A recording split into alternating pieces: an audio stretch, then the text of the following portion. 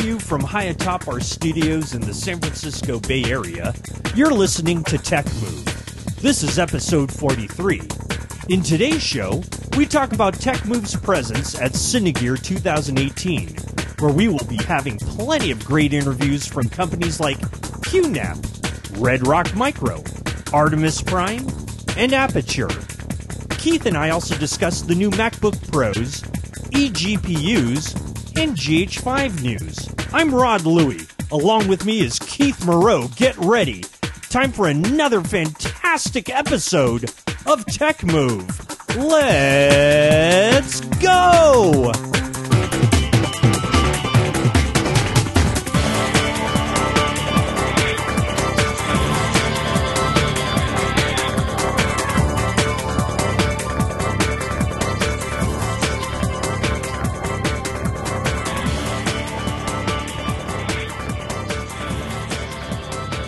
Well, we have a special edition here on Tech Move. Rod Louie and Keith Moreau, and Keith was able to take a little field trip down to Cinegear, the Cinegear Expo 2018, which I believe was happening around May 31st till about June the 3rd. Keith, that was in L.A., is that right? Yep, it's in actually Hollywood. It's in Paramount Studios now. It actually has been for several years, although we were waiting in line with somebody, and it actually used to be at like Universal Studios or some other studio that they even like better than this one. But we love it being at Paramount. It's really fun being in the sets and see, there's actually stuff going on too. There were shows being shot and things that we could, I guess if we wanted to, we could sneak in those areas past the guards and do things. But yeah, so it's really fun being in that environment and doing the Tech Move show specials for Cinegear. And Cinegear is, again, kind of like a smaller scaled size NAB, but kind of really for folks really in the industry, correct? Yeah, it's really for Hollywood. It's very Hollywood-centric. So you'll find a lot more, the per capita, like 10 out of 10 people will be in the movie business there, most likely, or nice, or something related to Hollywood, right? Maybe TV shows or movies, and it's very catering to them. There's a lot more, cranes and professional gear and big support systems. Not necessarily like a ton of DSLR equipment, but there's a smattering of lots of things. And that's what I kind of like about it too, because you get to rub shoulders with some major players. One of the things I went to, besides just doing the interviews, I always like to go to a couple of their special events, and they have presentations and seminars in theaters there. There's 2 or 3 fairly large theaters, and we went to one that was a lineup of all these major cinematographers. They're like A-list cinematographers, which is amazing. So and this one was about 2 hours. And they're doing seminars type of thing, like kind of speaking engagement type of thing? This one is pretty casual. It's just they're just sitting down, and they essentially just get asked questions from the audience, and then one by one they answer the question. Oh, nice. What kind of questions do they lay out, though? Do they ask them like Tech Move questions, or do they ask them like Rod Louie questions, like what's your favorite color and what'd you have for breakfast? Somewhere in between. I think the technical question part of it maybe kind of died out a few years ago, because now everything's digital and everybody knows what to do, and it's not film versus digital anymore. It's just digital, and then the oddballs are using film, and exactly, and failing miserably at doing it too. So and going over budget or whatever. Right. But so that question, and actually that was the host said, I'm really glad that nobody asked that question. Do you prefer film or digital? That's the first year. He says this is the first year in like 10 years that question has not been asked. Oh, that's great. So, wow. But the audience was asking questions like more, story related questions. How do you go in and deal with a director? Like, what's really your job? And most of them said it's really just to realize the director's vision, and if they're really the kind of director that has their own visual style, you want to just make sure you know what it is. If they're more open and want you to want you to include your visual style, then do that, of course. But don't impose your vision on their vision. That doesn't usually work. Another one was, how do you deal with people that are difficult? Other people in your crew that are a pain, or other departments that are a pain. And most of them pretty much just said, just keep your mouth shut. Don't ever complain about other people. Don't ever do it, because it'll just come back and bite you. Yeah, and it's probably such a small community. You'll get blackballed in no time, and you'll never work again. Yeah.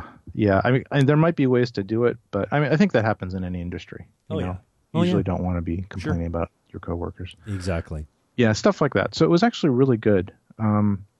And they're all really nice people. The cinematographer for Black Panther was there. It's a woman. She's actually the first woman that was nominated for an Academy Award this year. She actually got her name is Rachel Morrison, I think. Let me see. Yeah, Rachel Morrison. So she's a really great cinematographer. She actually was nominated for Academy Award for Best Cinematography, Mudbound. Even though she did Black Panther like a little bit after that, she did this other one, I think, for Netflix or Amazon or something that was. I think it's nominated. Netflix. I think I've seen that title on Netflix. Yeah. So so which is really amazing, because there were 2 women on the stage, and then the rest. That's really great. Wow. Yeah, and the other 10 were men. All great guys. A lot of them are older. They're maybe like 60 and older, but probably very experienced. Oh yeah, extremely experienced. But they're at the stage where they don't even need to know about the technical stuff. They just one of the things, which is kind of tech move-ish in a way, was the DIT. The DIT as a position that's just like essential now. What's DIT? What does that mean? What is DIT? I'm gonna look up the definition so I don't make a mistake. Okay.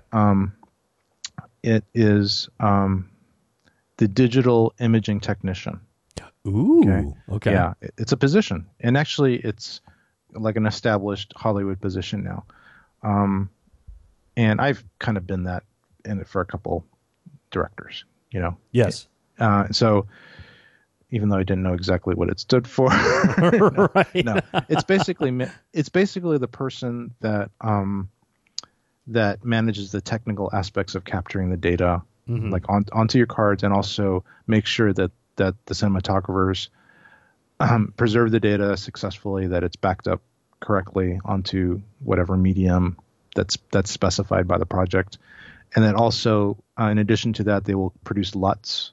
They'll make sure that they work with the cameras and the monitors so that whoever wants to see it, kind of the look, can just see it right away, and make sure that LUT carries through to the color correction process, the timing process they call it, that kind of final thing. Because what happens a lot of times is if you don't have that established while you're shooting, like if you're just shooting like whatever look, very wide range look that happens to might work well for anything later along the line, then the cinematographer, and this is something they really thought was important, they want to preserve their vision.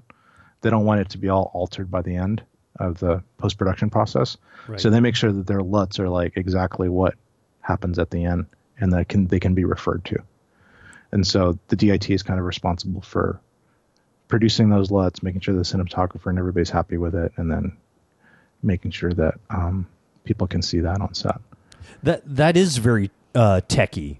Yeah, it's pretty techy. It's pretty techy, and it's an essential position. Yeah, it's kind of like, I guess in the past, I don't know what would be the equivalent with film, but maybe the person that made sure that the film stock was the right film stock. Yeah, because that wouldn't even be your DP, would it? That's not even your DP. I mean, your DP is essentially in charge of like getting that look that the director wants, right, and capturing the act. Well, setting up the scene and all this kind of stuff. What we're talking about is like, hey, there's no film. It's not being laid on film. You better get it on a good hard drive and yes, and make sure it doesn't crap out on us like it does for Tech Move productions and all this kind of thing.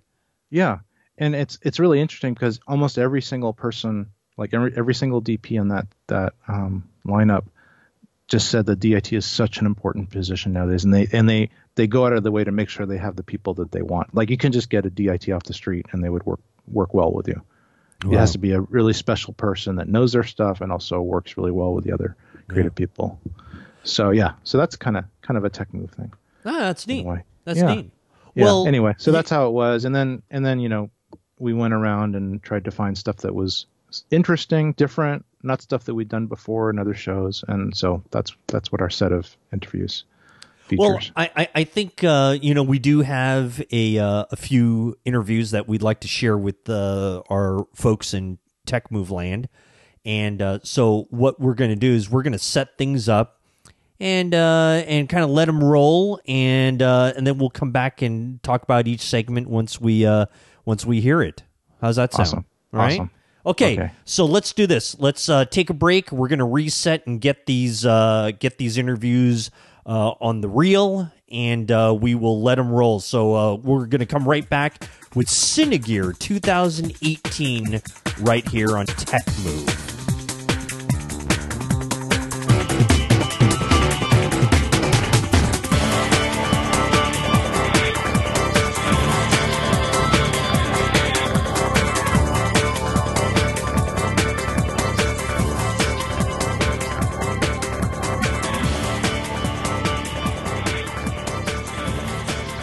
Welcome back to Tech Move, and this is our special edition of Cinegear 2018. It is Rod Louie and Keith Moreau here, and we have our first interview that we'd like to present to you guys. And this is a really interesting one. Keith, I feel that this is kind of like the tech of Tech Move that we kind of like. And this is with a great company called QNAP. That's QNAP, and this is kind of like a really hardware discussion that we're going to have, wouldn't you say? It's pretty much hard drives. It's about hard drives. Yeah, hard drives, network-attached storage, all this stuff, and specifically kind of for the videographer in mind, wouldn't you say? I would say so. It's for the videographer that doesn't want to spend like a ton of money or wants to limit the amount of money they want to spend and get something that's pretty reliable, something that's going to perform with 4K or 8K, and maybe even have multiple users on this using the same drive at the same time. Yeah, you got to listen to this, folks. This is a really great interview. It is with the gentleman there. His name is Bob Zelen, and he is good enough to spend some time with Keith and kind of discuss the QNAP history and what it does. I guarantee you, folks, you're going to really like this one.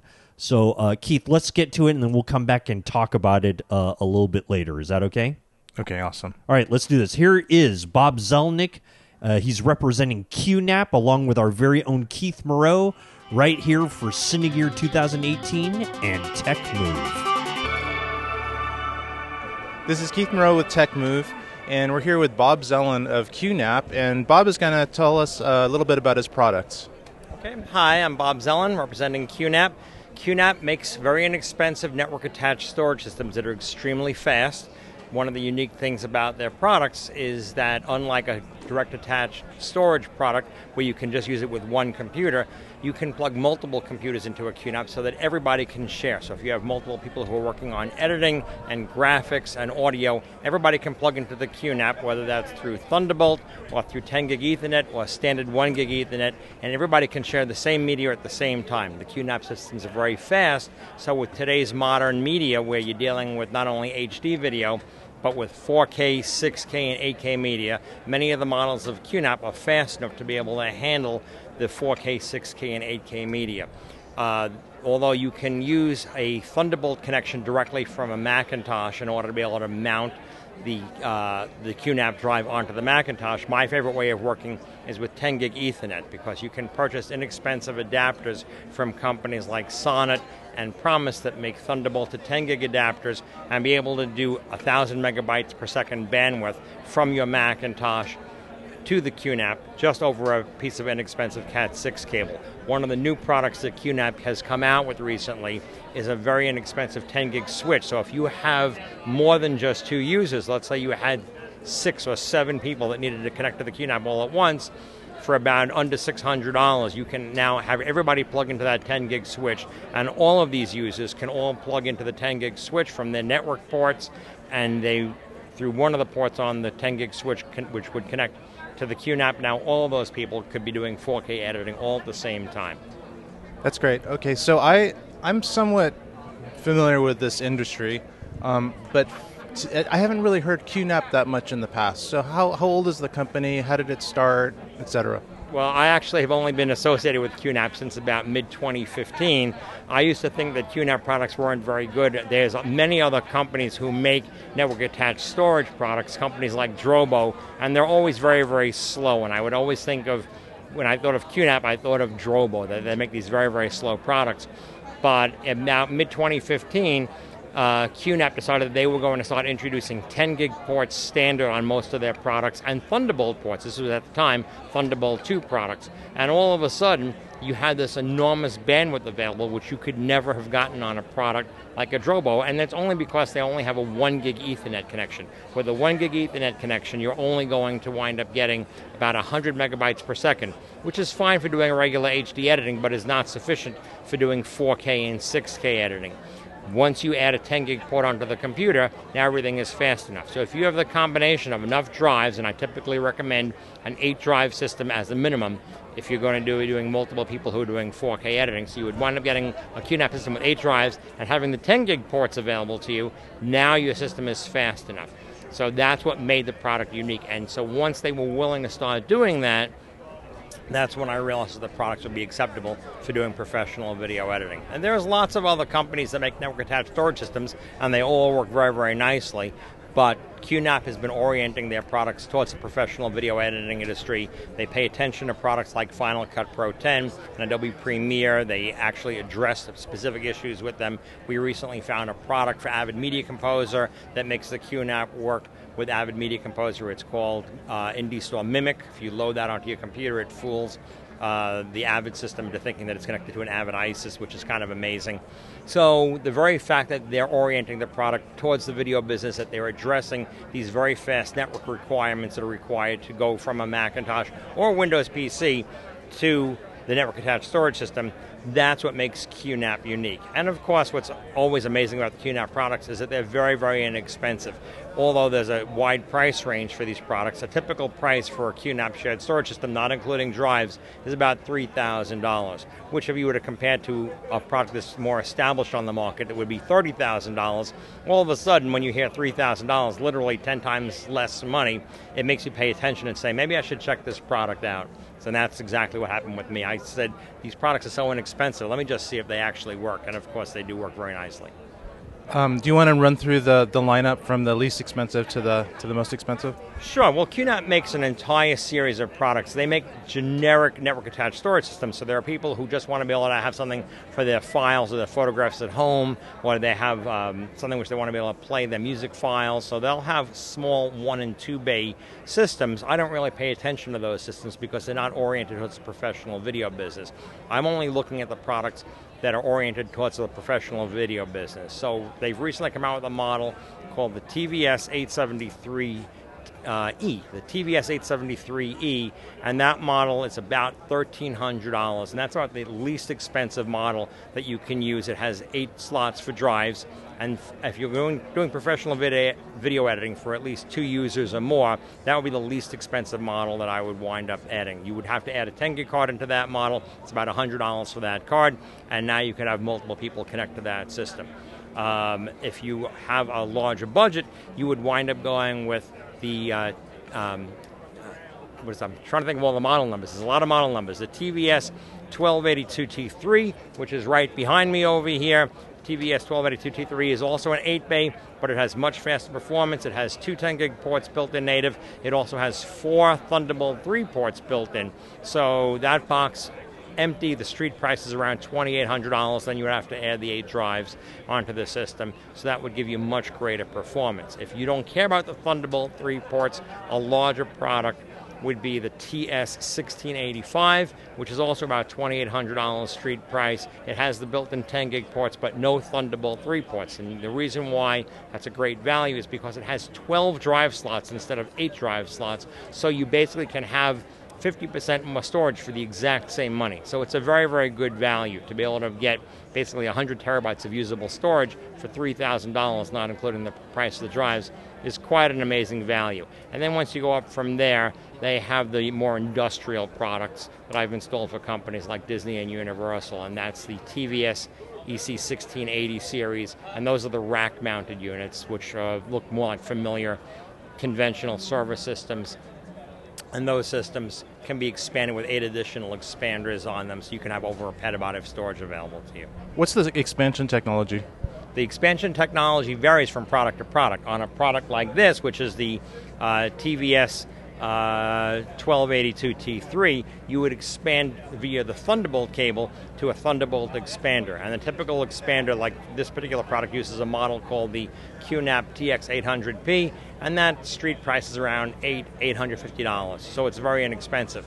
For the TVS 1685, which is the 12-bay that doesn't have any Thunderbolt ports, the expanded chassis for that is called the REXP 1000 Pro, and that's $1,100. That uses 12 gig mini SAS in order to do the expansion, and you can have 4 expanders on the TS 1685. For the more industrial systems that are rack mounted, like the TVS EC1680U, that also uses 12 gig mini SAS, and there you can have 8 expanded chassis on that system.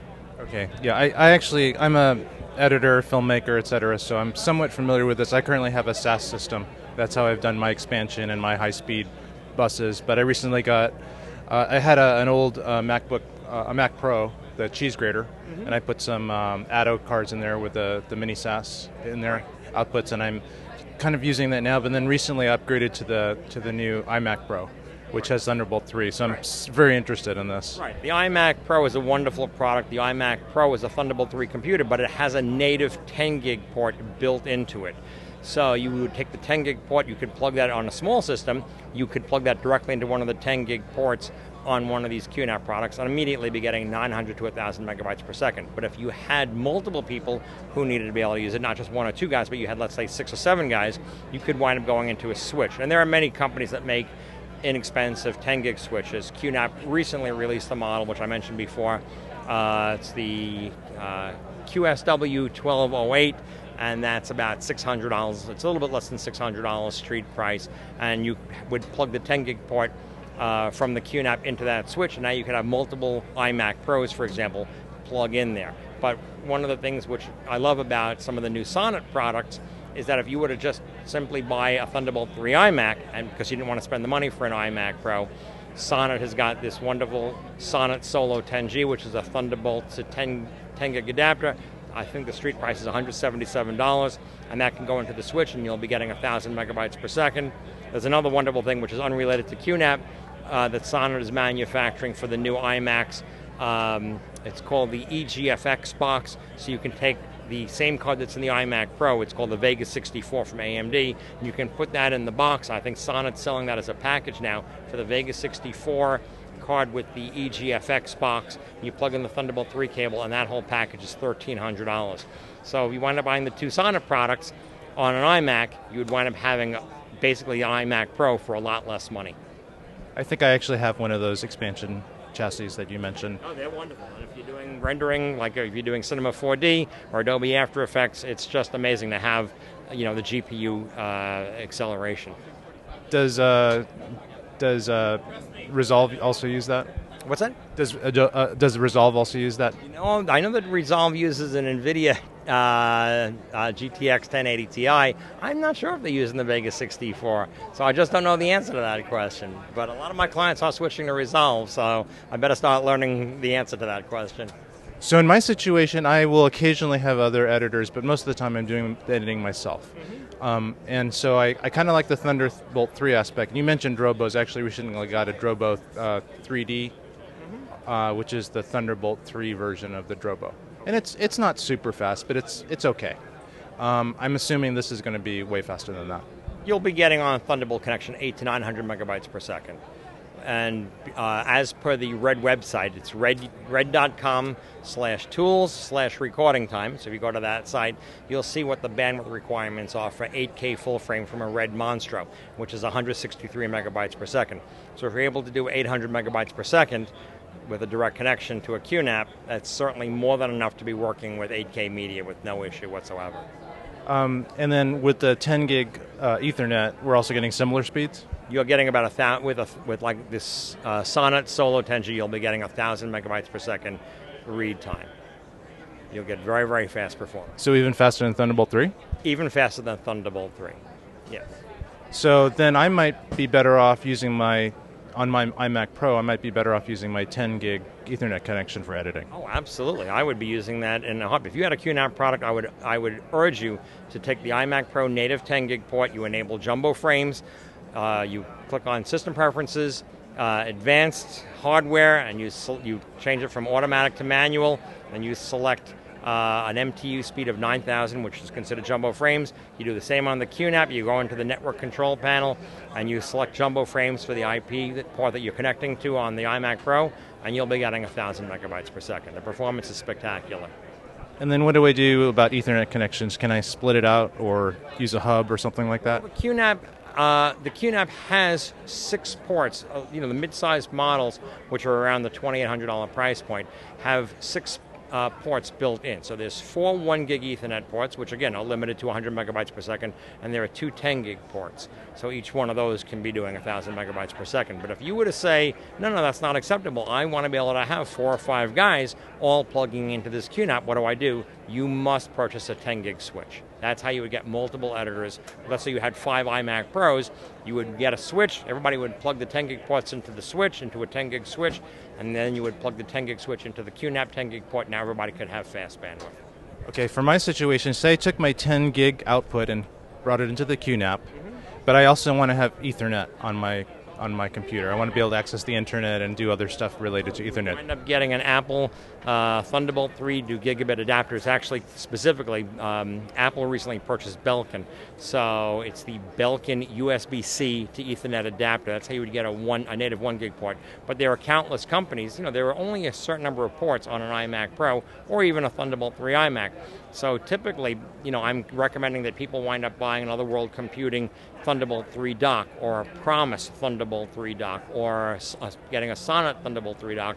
And I just saw today in the Akidia booth, which is right around the corner from us, they're releasing, it should be available in about a month, a brand new Thunderbolt 3 dock which has a native 10 gig port on it. So if you in fact had just a regular iMac and you wanted to have all the dock functions for all those other ports that Apple doesn't give you, but you also wanted the 10 gig port, you could get that from Akidio now. But if you were to do this right now, the least expensive way to do it is to spend $29 and to get one of those Belkin USB-C to Ethernet adapters, and now that's your house internet connection, and then you would use the native port on the iMac Pro in order to connect to the QNAP. Excellent.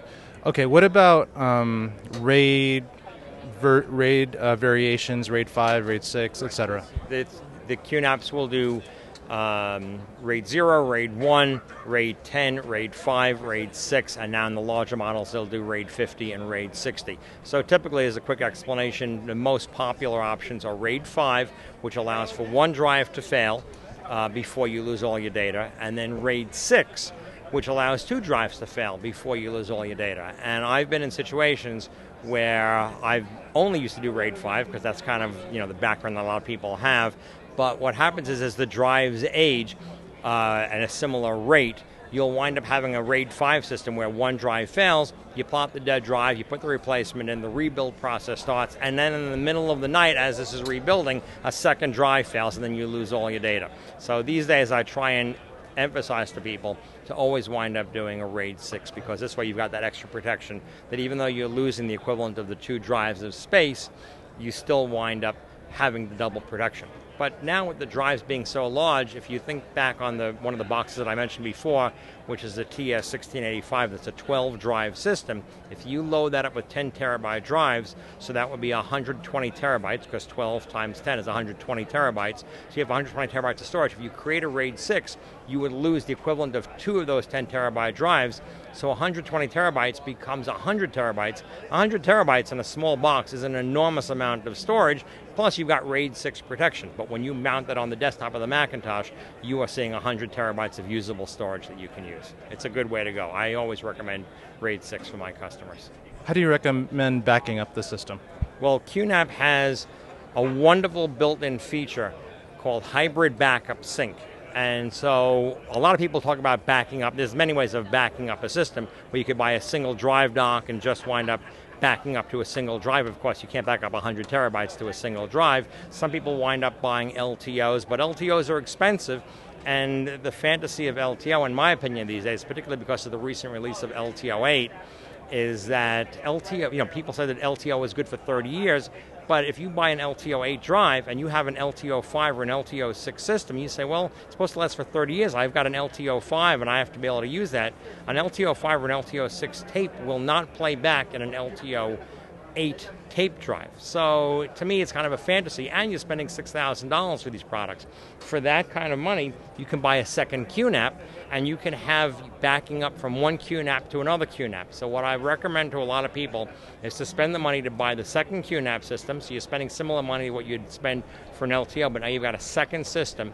And they have software in here called Hybrid Backup Sync, which will allow you to back up from QNAP number 1 to QNAP number 2. And some people say, well, that's not really safe, because if the building burns down or there's a flood, then I'm now going to lose my backup system in addition to my main system. So because we're dealing with such large amounts of data and you can't transfer terabytes, huge terabytes of information across the internet, what I normally recommend in those kinds of situations is that you wind up taking the backup system, you bring it into the facility day one, and you now create a second backup over the 10 gig network. So you can now transfer your 50 or 60 terabytes of data, and it takes about an hour and a half per terabyte in order to do the transfer. But now you've got your main backup. Now, because you're not going to be adding on 5 terabytes every time you do a job, or at least maybe not with 4K, but with 8K, you may be adding 4 terabytes on a job. But typically, people will add a couple of 100 gigs, on a typical job. So what you can do is you can take one of these home, and you can now do that same hybrid backup sync process over the internet. And again, you're at the mercy of your internet connection. So if you have to transfer 100 or 200 gigs, that will transfer overnight if you've got a decent internet connection. And Hybrid Backup Sync will allow you to remote access the second QNAP over the internet. So it's just a very way, it's basically having your own cloud site. It's a very dramatic example for me was I had a client of mine in Washington, D.C. that wanted a backup to Backblaze B2, which is a popular backup. I actually use Backblaze. What's that? I actually use Backblaze. When you now tell Backblaze that you want to be able to do an enormous backup, what Backblaze will do is they will send you a Synology network attached storage system. Synology is a competitor of QNAP. And so when I realized that that's what they received, and I wound up doing the setup for them, and I'm like, why are we doing this? Why are we going to basically pay Backblaze every month for 100 terabytes of backup, and all they're doing is sending you a Synology, which they're going to wind up transferring the data onto their cloud service. I said, you can go out and buy a second QNAP and just put this in your house, and it will become basically the same thing that Backblaze is doing. It's your own personal backup system, which is exactly what they did. So again, day one, we had both systems in-house, and then after that initial backup was done, which took them about 2 weeks to do the initial backup. Now it's sitting in the owner's house, and so if that building ever burns down, the backup system is sitting in his house. And as long as they've got enough bandwidth in order to be able to transfer across the internet, then there's no problem. That's how they create their backup. So basically it becomes your own personal cloud site.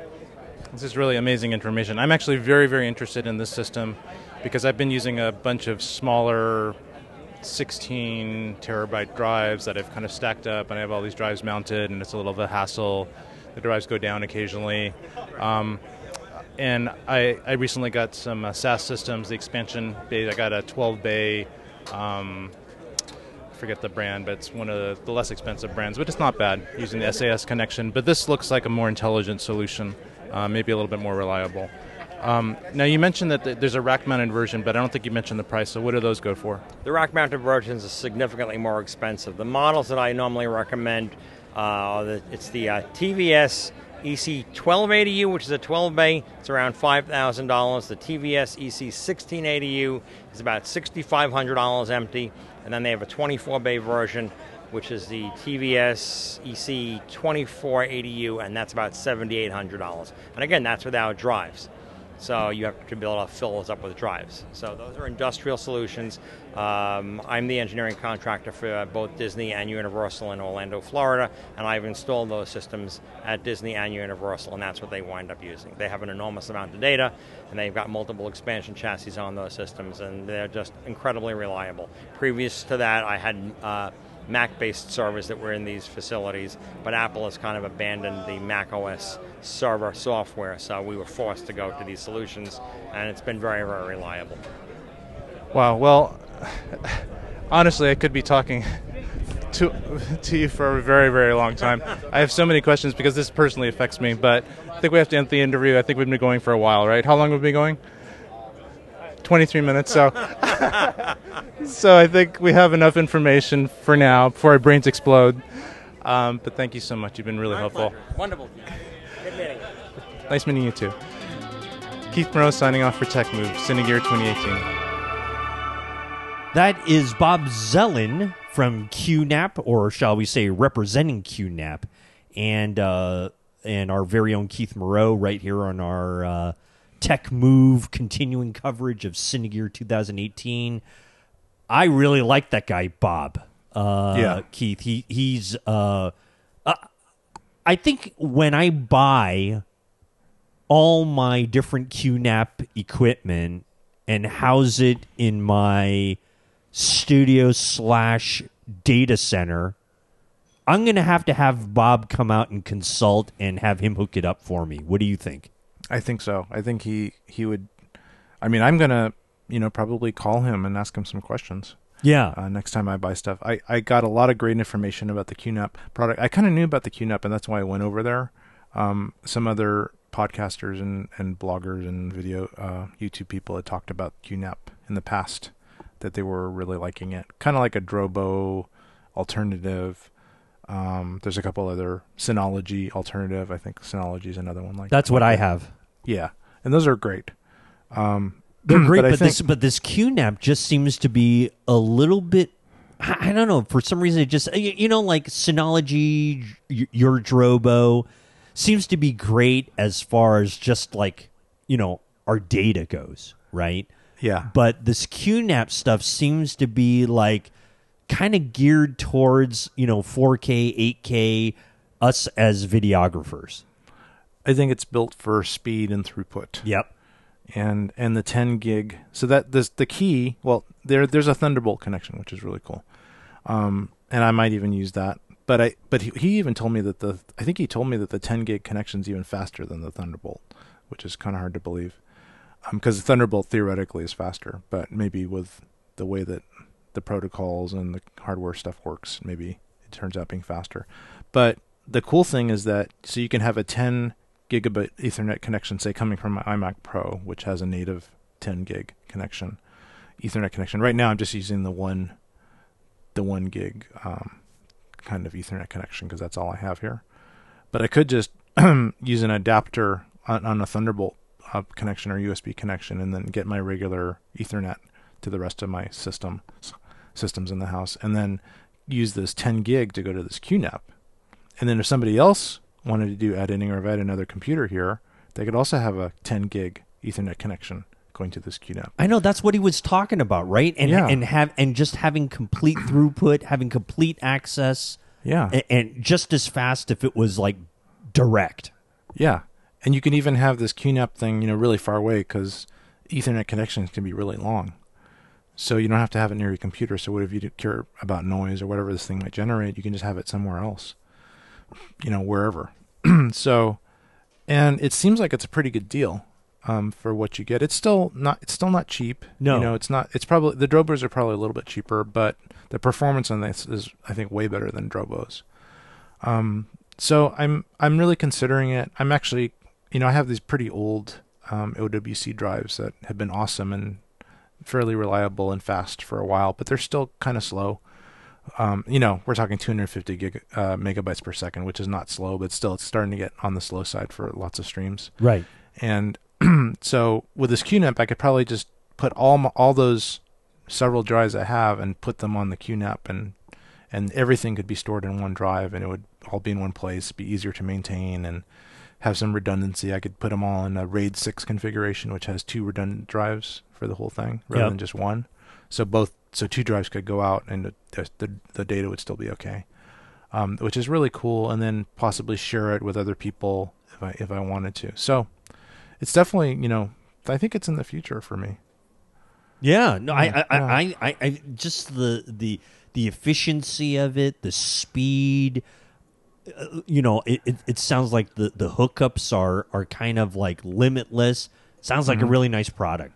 Sounds like a very nice product. And so that's QNAP, ladies and gentlemen, and they're of course located on QNAP.com.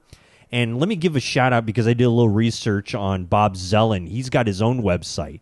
And you can reach him at bobzellin.com. The Zelin is the last name. Awesome. And looks like he's available to take questions, and it looks pretty friendly to be able to do that. So that's what a great resource. So anyway, Keith, thank you very much for finding Bob and the QNAP folks. And we're going to take a quick break and come back with our next interview right on the showroom floor or showroom street of Cinegear 2018. We'll be right back with more of this on Tech Move. All right, we're back with Cinegear 2018, and it is Tech Move, Rod Louie and Keith Moreau. And our next interview, you're kind of getting, ladies and gentlemen, a double dip right here because we're going to do 2 interviews in one segment, okay? Because it is with the same company and it is with the same representative, but he's going to be talking about 2 different products. And what we're talking about is the company Red Rock Micro and their representative, Brian Valente, I think. Brian Valente. Sorry, I butchered your name. That was actually a pretty easy name to pronounce, but I just butchered it anyway. But yeah, I think he's one of the founders, too. I think so. I think so. And he's going to talk about 2 products that, Keith, I think you had some interest in. One is called the Digiboom, and the other one is called the Movi Commander. And give us a little preview of maybe what we're going to hear. What drew you to these 2 particular items? Well, mostly what drew me was the Digiboom, and Red Rock Micro is just famous. They've been in the industry forever, since the beginning of DSLRs. And in this interview, you hear, I think, a little bit of history about how they started. I did hear that. You're right. Yeah, and it is very interesting because we really go back quite a ways as far as our timeline goes with how long they've been in business. Yeah. So they were in business when I was first starting, trying to get video cameras to look more like film. Yep. And they were one of the pioneers. There were a couple other companies that are similar things. So they had some of the first DSLR they had some of the first regular video camera to cinema or DSLR lens adapters. So you could make a shallow depth of field look on a regular small chip sensor. It's funny because like any company who was involved in that kind of stuff back then, that seems to be the only focus that there was, right? Was just to make a lens get shallow depth of field. That was pretty much it. You got that, you were in business for a while. Yeah. And then I think we talked off camera, and we can talk after the interview about what we talked off camera about a little bit, because that was kind of interesting too. But anyway, so initially though, I was attracted to this thing called the Digiboom just because I kind of have made something like the Digiboom myself, like a DIY Digiboom, and they just professionalized it. So obviously a lot of people had the same idea of having a gimbal on the end of a pole, right? Right. So that you could do booms and stuff and get really high and do all this professional looking stuff just with yourself, just with you and your pole and a gimbal. So I was kind of intrigued about what they were using, how they did it, they're professionalizing it. And And so that was kind of cool. And then he had some other stuff there. So I said, let's just do another segment on your other movie-related product there. So fantastic. So we just did too. Yeah. No, that's great. That's great. Okay, so so this is like I mentioned before, a double dip because we're going to be running two of these. We kind of split them up, folks. So you're going to hear just a little, close of one product and then start of another one. So we're going to talk about the Digiboom and the Movi Commander, and this is with Red Rock Micro and their person on the street, I think co-founder Brian Valente, and our very own Keith Moreau on our continuing coverage of Cinegear 2018 on TechMove. Lightsaber noise. Are we recording? So we've got Brian here of Red Rock Micro. He's going to be showing us one of his new inventions. Yes, this is Digiboom. It's actually our invention at Red Rock. So Digiboom is a gimbal-stabilized mobile jib, and its purpose is to give anybody, solo operators or small crews, more creative freedom in shooting, especially with really, really low angles or really, really high angles, but without a lot of overhead that you would have shooting with a jib or a crane or other types of more fancy systems. So it works very simply. It's gimbal-stabilized. As you can see, as I'm moving it all around, it's keeping the camera steady, and it's also keeping it from jittering around as I'm moving it around. I can get it all the way up, probably about 8-10 feet here, and of course to ground level as well. The pole itself actually extends and retracts. It goes down to about 3 feet, and it goes as high as 6.5. And then we actually have extension poles that if you want to build like a pole camera and be 10, 15, 20 feet higher or even more, it'll allow you to do that as well. So that's sort of a really nice way to get a lot more creative shots without a lot of overhead. It's very lightweight. It's all carbon fiber. Digiboom is a great way to add that to any sort of broadcast or field type of shooting where you're doing events, news, sports, churches, weddings, things like that. Does this dynamically extend and retract, or is there a little bit of setup involved? It doesn't dynamically extend, but all you do is simply just pull this open, adjust it forwards or backwards, and then just tighten it down, and you're good to go again. That's great. So how did you guys think of this? We actually, it's funny you mention that because we were approached by Disney Research, who had been working on this for a number of years internally. And as you may know, Disney owns ESPN and they own ABC News. And they were kind of trying to do this for their internal customers. And they took it about as far as they could, which was great. But then when it came to productizing it and kind of really thinking through all of the product features, that was something that they wanted to partner with. And they found us, and we have a history of manufacturing. We make everything here in Texas, in the United States, and we actually specialize in small crew, single operator kinds of things. So it was a great fit, and we recognized the potential to really add a lot of creativity for people who are shooting professionally.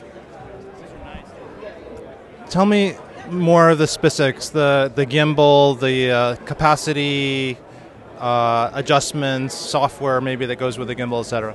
Sure. So in some ways you can kind of think of this as camera on a stick.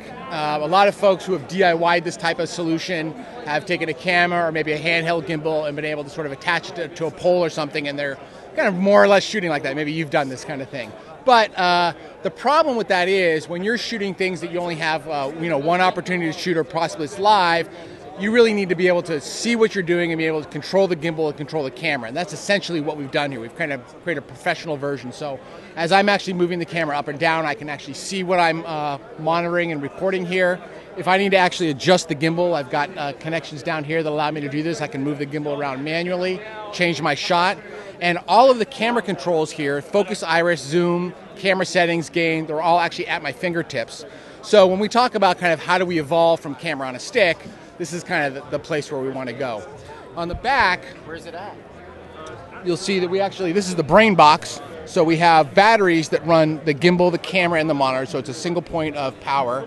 We've got built-in audio, so we can actually use something like a stick mic on a wireless, actually route it into the Digiboom. It will go into the camera for recording or for live broadcast. So we really kind of thought through what it's going to take to make this work in professional broadcast situations, or even just if you're a serious amateur and you want to, kind of have the workflow of a professional, this is really the way to do it. I noticed there's some controls and electronics to do various functions of the camera. Does it support certain cameras?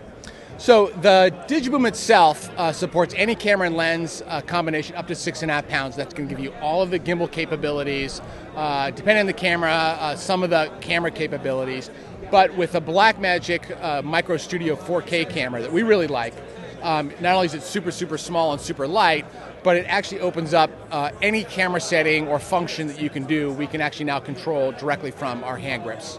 What type of functions are we talking about with this camera? Like literally anything. We can actually scroll through the menus, change any camera setting we want. It actually all shows up on the monitor here. We've got shortcuts for things like record, start, stop, focus, iris, zoom, gain settings, shutter, things like that.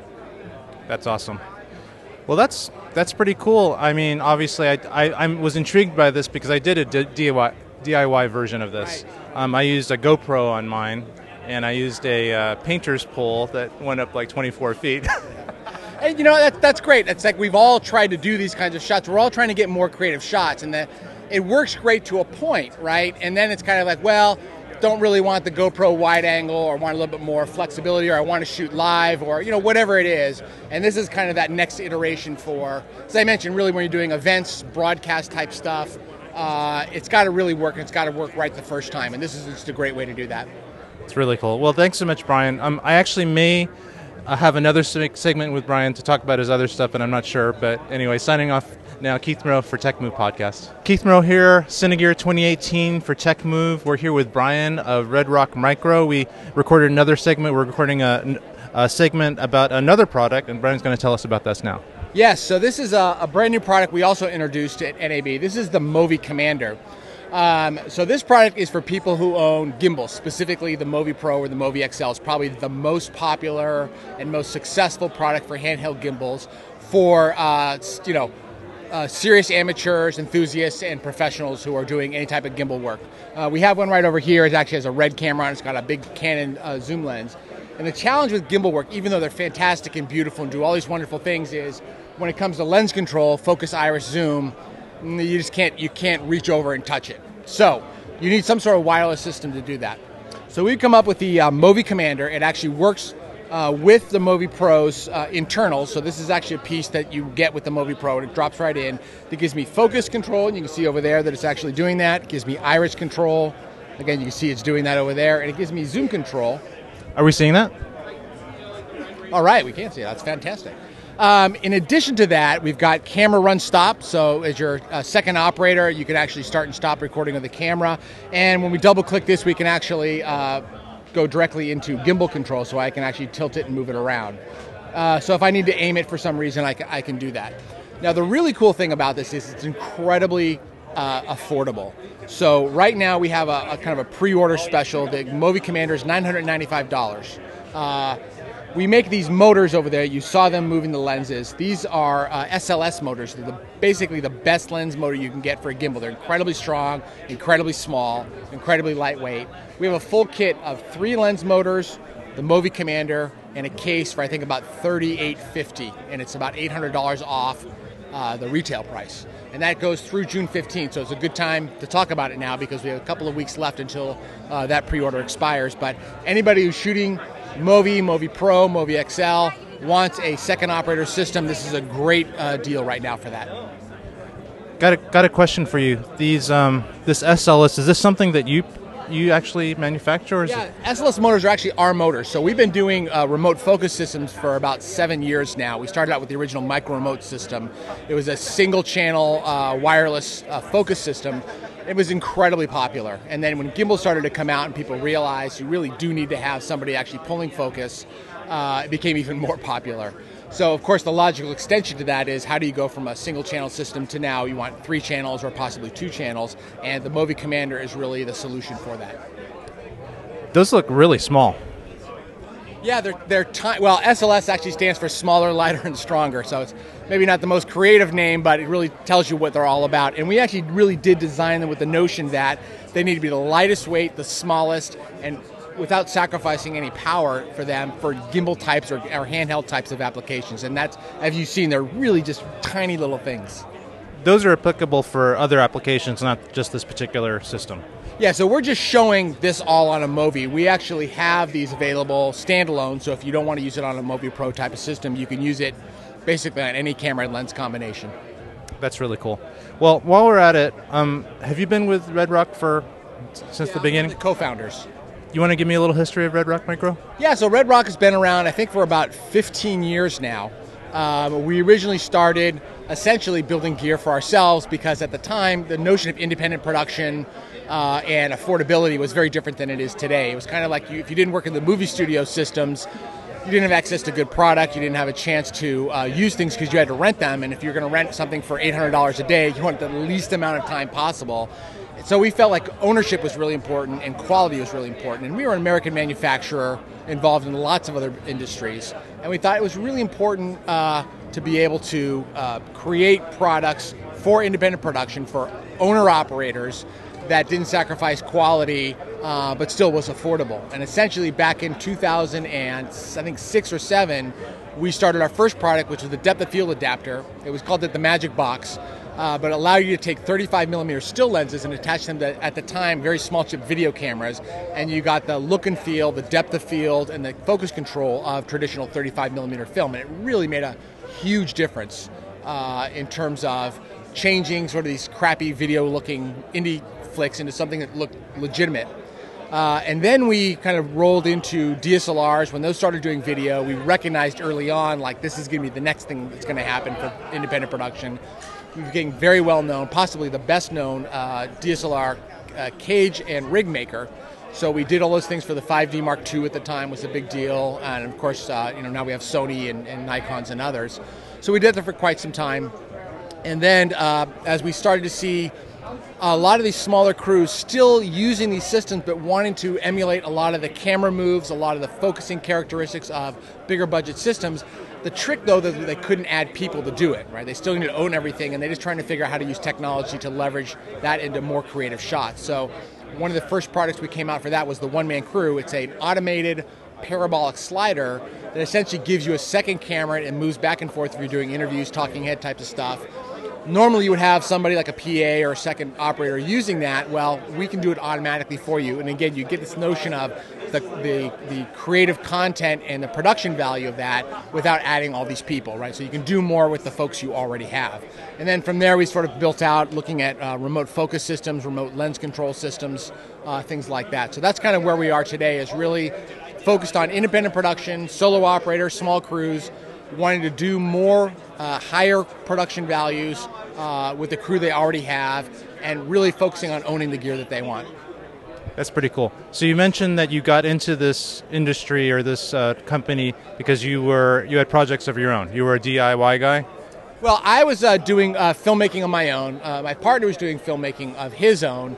But I was involved professionally in Silicon Valley doing software. He was involved in doing hardware and embedded systems, that kind of thing, out in Texas. And we actually came together over this depth of field adapter. We sort of both wanted it to come to life. He'd been working on it for a really long time. I actually just wanted it.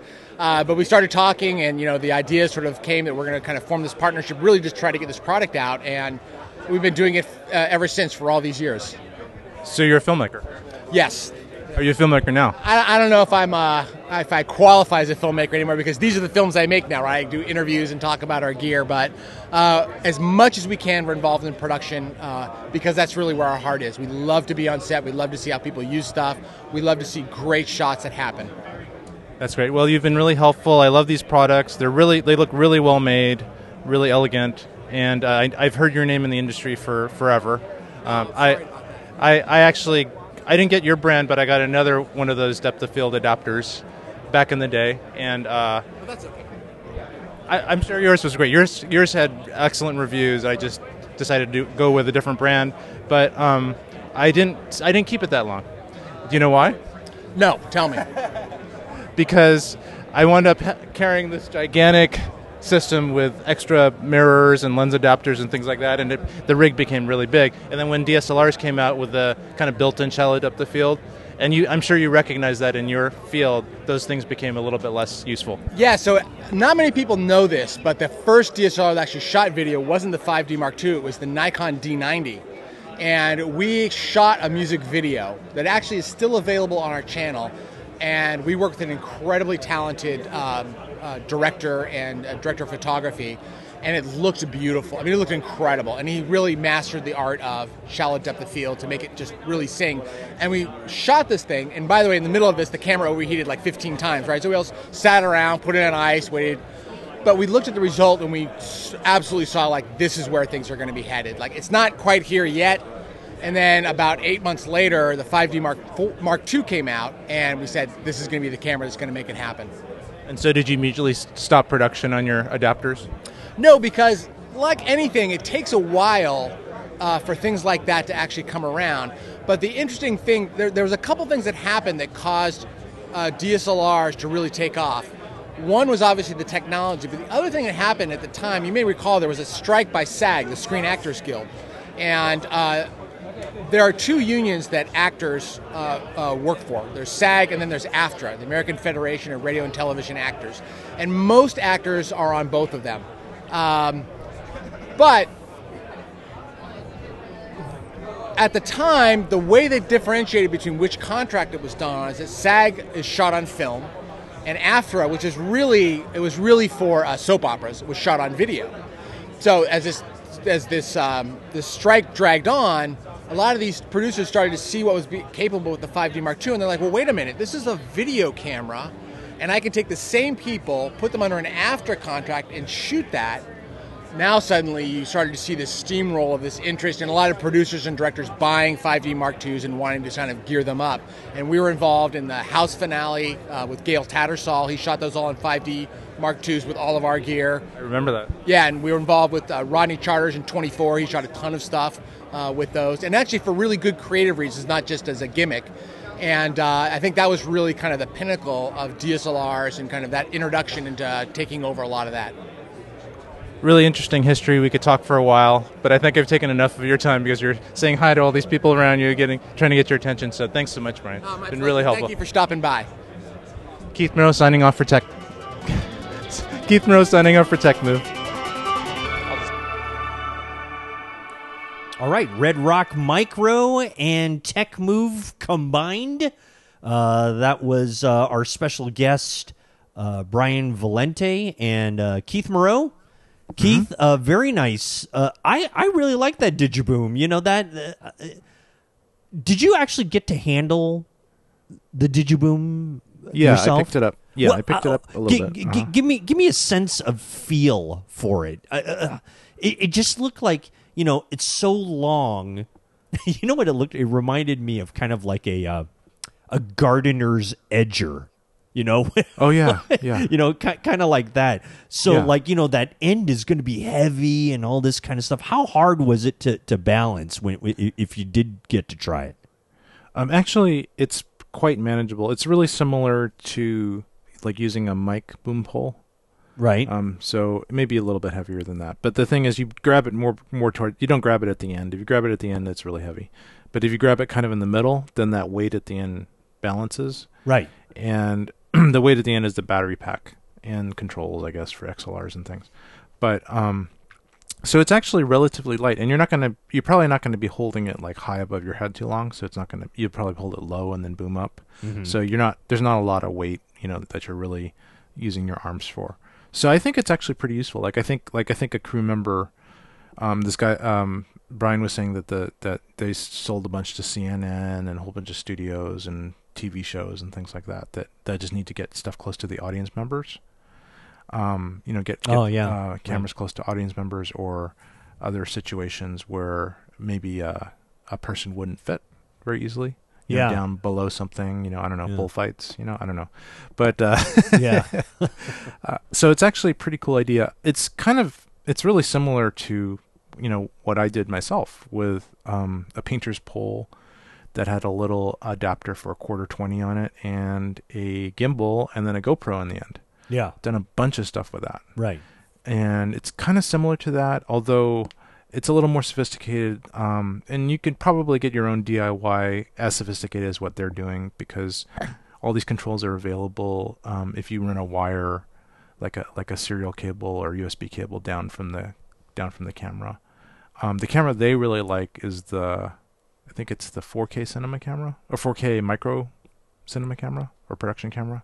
Anyway, it's a Blackmagic. Yeah, that's what I thought. camera. I was going to jump in and say that I think they were using a Blackmagic camera. Yeah, and it's kind of perfect for that, because the Blackmagic camera is just kind of like a head. It doesn't even have a screen on it, Right. and you have to plug stuff into it to get it to really work and control it. Yeah. So you plug maybe a little Blackmagic monitor, and I think it's designed to interface with the little Blackmagic 5-inch monitors. Yeah. And then you can also record in those little recorder monitors as well. Right. And then you can also maybe focus and run aperture and all the whatever controls are available on the camera through some remotes. So yeah, so it's a pretty good idea. It's not cheap. It's multiple thousands of dollars. So I'm not sure. The market's probably more professional in a way, and it's pretty specific, but still pretty cool. I think it's neat because it's the best of a Steadicam, a jib, maybe a drone. Yeah. With all this handheld portability that you're able to get from it. So yeah, and if you want to, and if you feel like you want a jib, you don't feel like holding it, you can just get a mount and just mount it onto a tripod or a light stand, something that'll just hold it up, and then you could just work it like a jib. Yeah. And it works like a jib because it's on a gimbal, so it's going to stay level. And so you kind of got, in a way, the best of both worlds, and it's very portable. It compacts down. You can kind of telescope it down. Yeah. To a certain smaller length and then pull it out when you need to. So I think it's pretty darn cool. It is neat, but certainly something that a specialized item. Definitely It's pretty specialized. Definitely specialized. Let's move to the Movi Commander. Yes. From what I understand or what I got from it, it's more than just a lens controller. I think it could potentially control anything on the lenses, and then as well as remotely control the gimbal. Mm-hmm. Turning and panning and stuff like that. So you can have somebody holding the gimbal, like the operator, and then you can also have somebody operating it and focusing and aperture and all that stuff. Right. So yeah, but it's kind of made for the Movi. It's interfacing with the Movi's stuff, and so you can use some of the things on other gimbals, like the lens controls, which are really amazing. The little small, they just mount on the 15 millimeter rods, and they control the various gears on a lens. Mm-hmm. For example, the aperture or the focus, and those are really tiny. I was surprised how small those little motors are getting, and those are remote controllable. Yeah. So that was really cool. The whole thing is these guys, make really professional stuff. Oh, They've yeah. been doing it for a long time. Absolutely. I mean, it really looks great. Really looks like, you're paying for it because this Movi Commander is not cheap either, right? So No. it's The like Movies are $1,000. It's like $1,000, and even though I think, and folks, we have to apologize because this seems to be a Cinegear special that they were running that he was mentioning, but it's only going to be good till June 15th, and we're probably not getting this episode out till any time before that time. So Unfortunately, listeners, you're not eligible. yeah, for and the you're special. used to that with Tech Move anyway, so it's all right. But anyway, maybe next year. yeah, maybe next year. Yeah, or you know what? We'll have to tell Brian and the Red Rock people to, can you extend your specials for our listeners? Maybe a year at least, or something. Yeah, maybe a year, because that's about how long they take to get out the That's episodes. exactly correct. Exactly Yeah. correct. So, Fabulous. but I wanted to go over. So after we finished, Brian and I talked a little bit more. Ah, yes. And I honestly I've liked the Red Rock Micro stuff, but I've never bought any Red Rock Micro. I may have bought some little, some like a bracket or something from that, but nothing really expensive. And but I was talking to him about how, I got into the Philip Bloom thing, and instead of getting their their lens adapter. I got the Lettuce. I said I got another one. He said, "Oh, what'd you get?" And I said, "I got the Lettuce." "Oh yeah, those are like our competitors." And Philip Bloom, we talked to him for a while, but he decided to go with Lettuce. And I said, "Yeah, but the thing was, I actually as soon." And he said, "But we soon realized that the lifespan of these adapters was going to be pretty short after the 5D came out, and even the Nikon. There's a Nikon that also did shallow depth of field before that."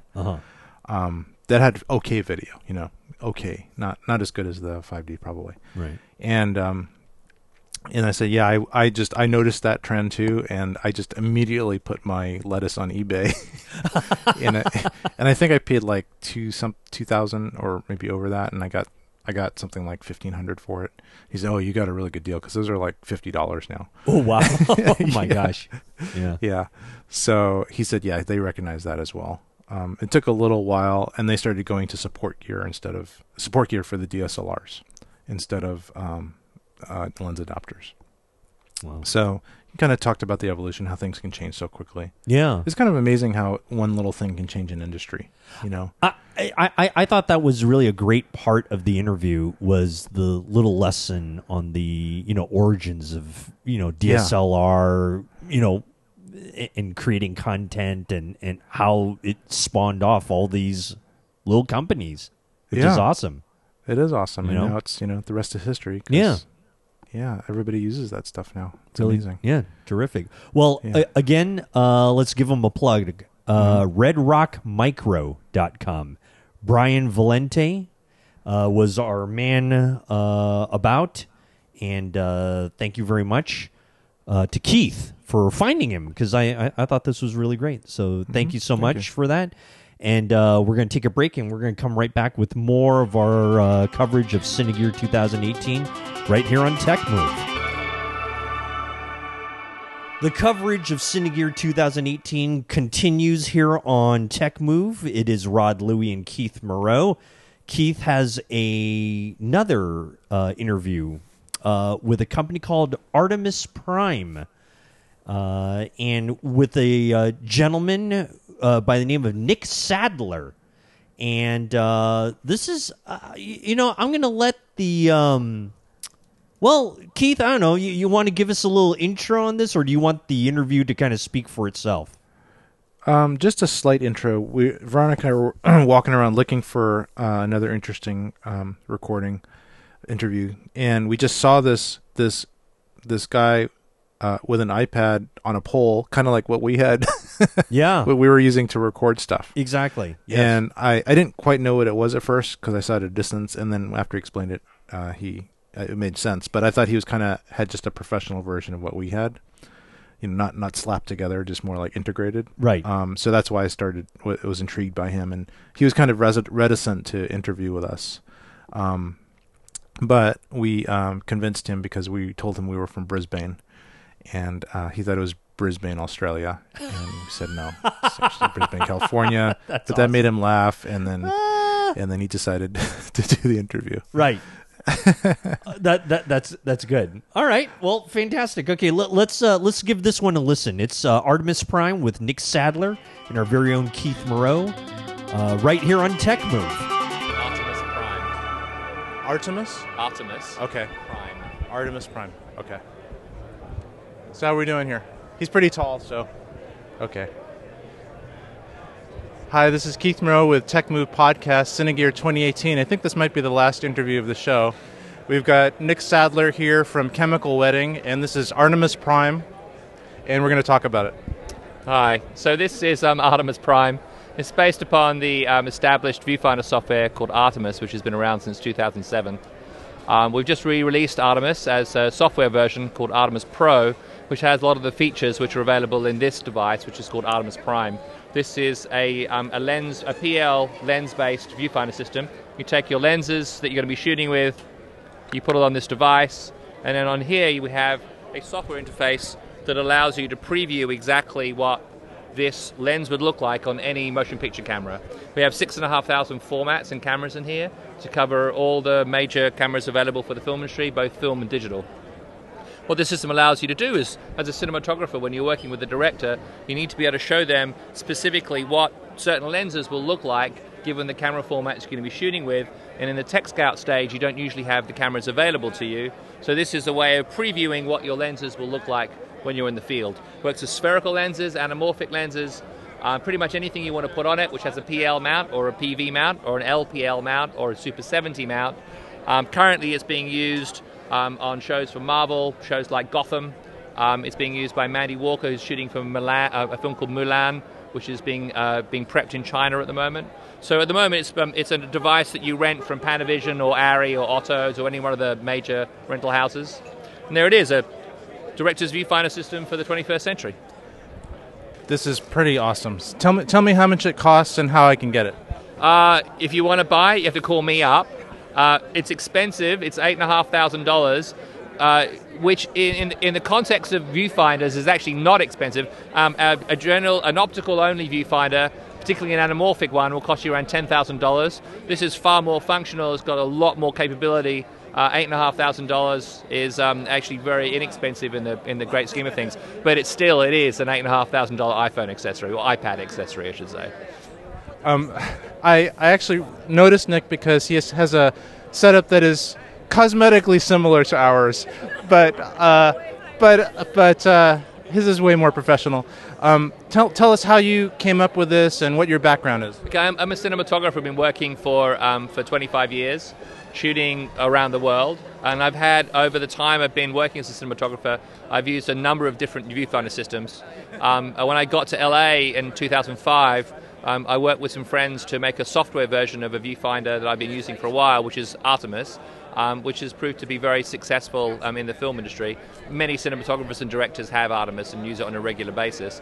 So this is kind of an evolution over time of that software and that idea to create a tool which is more flexible for cinematographers and directors to line shots up. Tell us what the difference might be between this version that has the lens and the mount versus the software version. The software version is almost identical. What it lacks is the ability to use the lenses that you'd be using on your shoot, which have a specific aesthetic quality to them, specifically anamorphic lenses, which have distortions and things that you want to preview before you come to shoot. It will allow you to see those in advance without having the camera available. So if I'm on, say, a Tech Scout, I will take the lenses that I'll be shooting with me, and then I'll be able to show the director what the shots will look like with those lenses in the environments that we're going to be filming in. And you could probably make screen caps or captures. We can do screen capture, record video, broadcast video. We can create PDFs which have got all the information that you need to replicate that shot. So GPS coordinates, tilt angle, bearing. You can add notes to it. So it's like a complete note-taking capability as well. Wow. And I can get the software on the App Store. You go to the App Store, you search for Artemis Pro, and you can download that for $30. I think I'm going to get that right now. I'm just going to go to the App Store and download this. So what's a little bit more of your background? Films you shot on, etc. I've been working as a cinematographer for since the early 90s. So I've done many commercials, over 600 TV commercials, music videos, concert films. I've done 6 features. So yeah, a bunch of different things. And how long has this product been in evolution? This product's been available for about a year now, but it's been in development for the last 3 years. Wow. So this is all really interesting, and we actually just happened upon Nick, and he actually was a little reticent to interview with us, but I think once he realizes he's going to have a vast audience of customers. This is not the kind of tool that you would be wanting to use if you're a one-man band. This is the kind of tool that gets used on medium to high-end productions where you need something which is going to help you plan accurately. When you've got people on set who are costing $100,000 a day to be there, you need pre-production tools like this to be able to plan very, very accurately as to what you need to do and how to execute that. So it's an upper-end production tool. That's great. Well, thanks so much for your time, Nick. I really appreciate it. Thank you. Keith Moreau signing off for Tech Moves Cine Year 2018.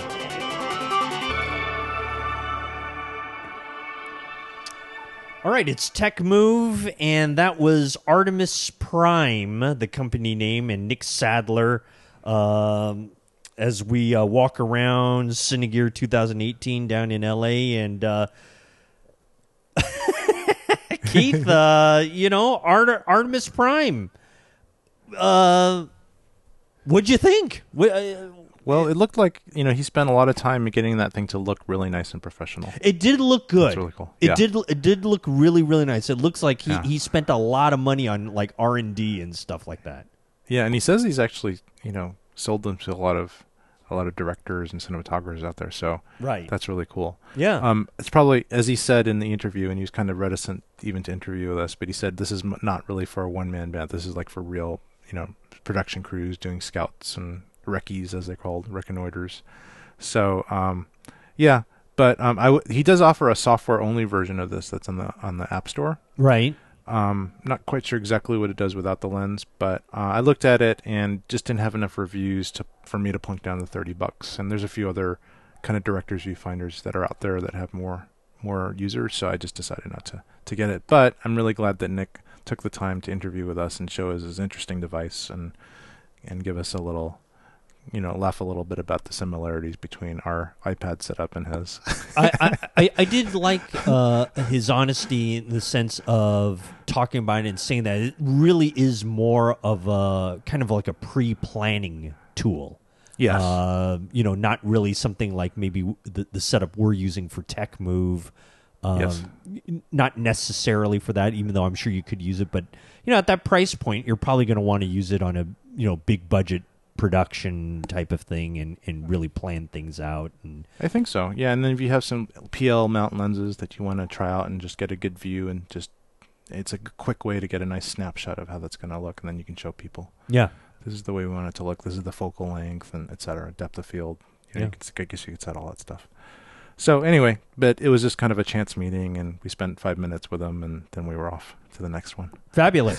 Fabulous. All right. Nick Sadler, Artemis Prime, thank you very much for joining us here on TechMove. Keith, thank you for that one. We'll come back with another interview on the floor of Cinegear 2018. We'll be right back with more on TechMove. We have reached our final interview for Cinegear 2018 here on TechMove with Rod Louie and Keith Moreau. I know, Keith, you're sad about that, but, I think we've had a lot of great interviews thus far, and this one's going to be no different. Let's talk to the folks over at Aputure, and this is one of our old friends, Naris Nassin, and he's going to talk about a new light. Keith, you want to elaborate a little bit on that? Yeah, I was a little interested in Aputure is always coming up with amazing stuff, and they're growing. They're going to be a huge company at some point. He says even they've grown from just the two of them, him and Ted, to like 5 or 6 more people in their departments. So, but one of the things I am intrigued, I got the 300D light. And that is a nice light. It's super bright. It's like $1,200 or something like that. It took a while for me to get. I got it, and I've used it on a few gigs. It's great. They have a smaller version of that. They always had a smaller version of that. That's the one that first came out. But now they get they have a new version of the smaller version of that called the 120D Mark II. Yep. Which I'm probably going to get, because having one super bright light is great, but having one super bright light and then one other that's almost as bright but a bit smaller and everything's a little more compact is going to be a great 1-2 combo. So I was intrigued about that light and talking to Naris a little bit more about that. Fabulous. Let's give it a listen, because he gives a great explanation on it. And so let's listen to Naris from Aputure talk about the new 120D Mark II on Cinegear 2018 special of TechMove. You can actually start recording. I want to see Naris packing. Hello, can you hear me? Can you hear me? It sound good? Yeah. So are we recording? Okay. So we're here at the Aputure booth. We're here at Cinegear 2018. I'm here, Keith Moreau, for TechMove. We got Naris here. We actually interviewed Naris last year here, and he was very helpful in showing us our products. He was so convincing in his pitch for the 300D that I actually got one, and I love it. It's super bright. It is a little big, but it's very, very useful when you need a lot of light. I know they've recently come out with a new model of the smaller version of that. You want to tell us a little bit about that, Neris? Sure. The first thing I will say, though, is that the next biggest light to the 300D is a 25-pound Molpar. So I know it's a little big compared to this light, but just think of the next comparable light that's in terms of output. Anyway, all that said, the 120D Mark II. So the 120D is one of our brightest, most popular lights. It's a great light. It's really, really modular. It's really effective. Casey Neistat uses it. Peter McKinnon uses it. Everyone uses it. But we had a little bit of feedback from it. So we have the 120D Mark II now. The 120D Mark II is an all-in-one power box now. The 120D Mark I had a second power box unit over there. This is all one power box now. It's aircraft-grade aluminum. It's really, really durable. We now have color-coded cables that are also a lot more durable. You have DMX capabilities. In addition to all that, you have an upgraded antenna. You can dim all the way down to 1%. So you can have this. This is literally on right now. In addition to all that, it is also 30% brighter than the 120D Mark I. So it keeps getting brighter and brighter and brighter. It's quite bright. Yes. Lastly, you also have an extended yoke. So you can now undersling the light if you want to. And you have a lot more versatility with this. And it also has an upgraded handle as well. So a lot of small bells and whistles that we upgraded to the new 120D Mark II. It's going to be retailing for about $100 more than the 120D Mark I. It's going to be close to a 1K tungsten equivalent in terms of brightness. We're really excited for it. It'll be out in September. How much is it going to be? About $745 for the kit. That's not bad. Thank you.